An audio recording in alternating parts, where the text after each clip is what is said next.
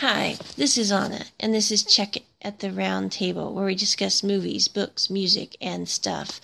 Today we are discussing Cherry Magic Episode 4. This is a Japanese BL series that just recently came out. I will drop a link in the description to the English subtitled version, which is available on YouTube. It literally just came out, I believe, literally 1 hour ago, so that's crazy. But anyway, this episode resumes where Adachi is again avoiding Kasura because of his own stressed out fear of inadequacy and just totally panicking about relationships. During this beginning part of this episode, he runs some errands with a girl who also works in the office, whose name is Fuji-sana, I believe. I could be mispronouncing that. And during that time, as they're coming back to the office, Fuji is kind of attacked by these two guys who are trying to flirt with her, drag her off, etc.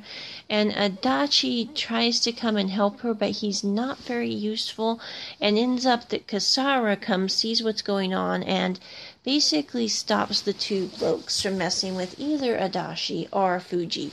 He then makes sure they get back in the building, and he notices that Adachi has got a huge cut on his hand. So he then takes Adachi, gets him first aid, and kind of takes care of that. During that process, Adachi realizes that Kasura also panics. He has the same kind of anxiety issues that Adachi has. They just symptom out in very different ways because Kasura seems to be self-assured, but he has grave doubts about how he's interacting with people. Also, he realizes that Fuji does not really, she's panicking because her mom's coming to visit from the country and is going to ask her why she's not married or bearing grandchildren. You know, those lovely questions.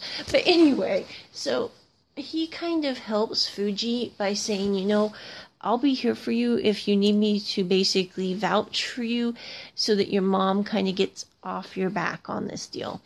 Also, I love the comment he makes because there's this scene where he's in a tea shop or a cake shop with Fuji. They're buying some desserts. And he says basically to Fuji, he says, it's not really about, he said, I find life interesting and fascinating without being in a romantic relationship. He says, not to say that a romantic relationship wouldn't be nice, but he says, life is interesting just on its own.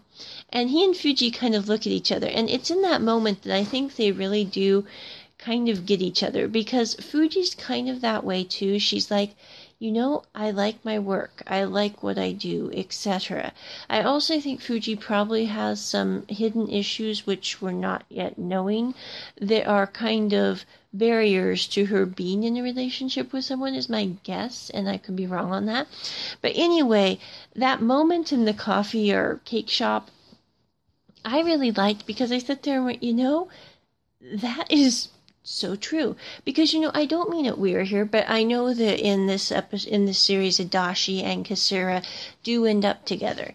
But both of them, I think, are pretty happy with their lives as they are before they end up together. And I think that's one of the reasons that after they end up together, they're also happy with their lives. Because they're not out looking for happiness. They're sitting there going, our lives are the way we like them, and then we happen to find another person, and their lives were the way they like them, and ergo, when we ended up together, our lives combined were the way we like them.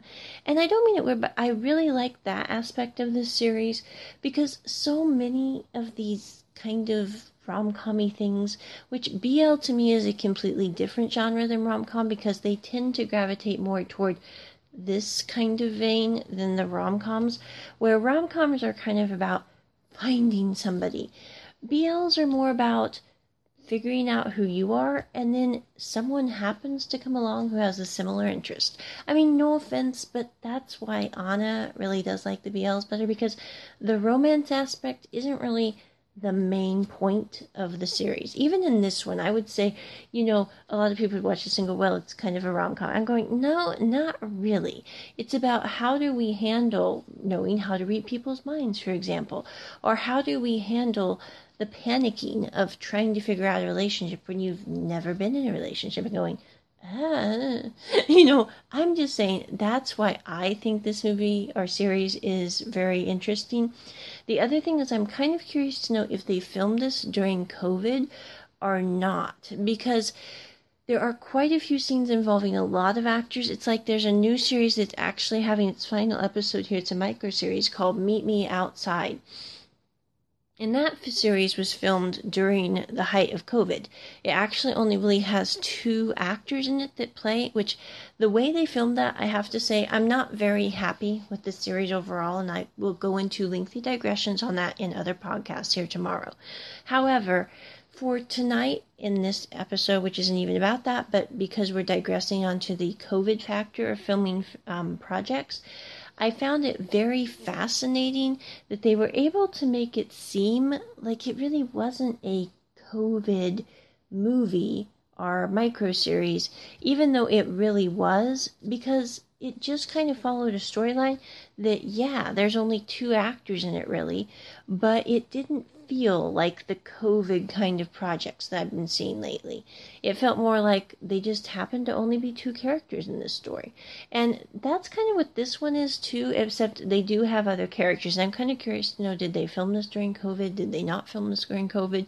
Etc. So anyway, that is my review of Cherry Magic Episode 4. Check it at the round table. Bye!